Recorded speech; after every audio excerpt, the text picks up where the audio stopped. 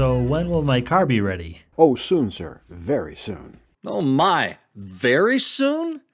That sounds promising. Maybe. My technician's going to jump on that right away.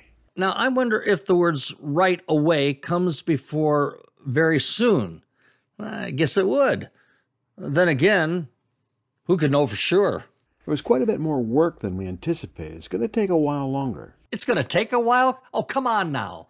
How long is a while? Well, if I had to guess, I'd say a while is longer than soon. Are you sure?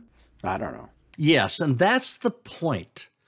Our consultant is using ambiguous language. Now, ambiguous language, that's a language that can be interpreted in more than one way. Now, frankly, everyone's confused, and the prognosis for improvement, well, that's not good. Here's a write-up. It says high-pitched squeal coming from the driver's side front wheel when driven at moderate speeds. Well, you know something? It was holding it all together until we got to the moderate speeds part. That's not so bad. Moderate speeds are 40 to 50 miles an hour. Oh, maybe for you, but frankly, for me personally, I'd peg moderate at 25 to 35 miles an hour. You see, it's better to write the specific speed or a range. 25 to 35 miles an hour, that doesn't require further explanation. So the technician who reads moderate speeds may well have to ask for clarification, while the tech who reads 25 to 35 miles an hour, he can get right to work. You see, when people use ambiguous language, qualifiers especially... Ooh. Qualifiers? Yes, like those. And qualifiers defined are words that, when used in a sentence, very often leave the sentence sounding ambiguous.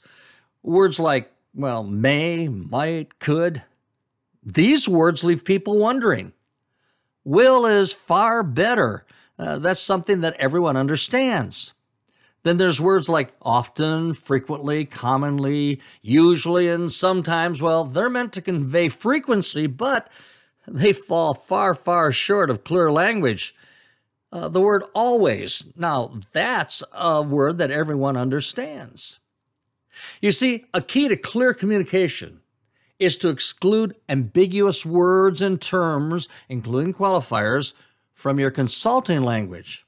You'll get to and solve problems a whole lot faster, and your customer will appreciate understanding what you mean when you are clear about it. Okay, how about unlikely? Oh, no. Improbable? No. How about doubtful? Oh, come on. You can do better than that. How about impossible? Now you're getting it, especially when you're talking about what it's like to talk to a person just like you. Yeah, no ambiguity there. My name is Corky Brabs, and let me make this absolutely clear, unambiguous, okay? I want all of you to have a great day. And tell your customers the same thing and be clear about it, okay?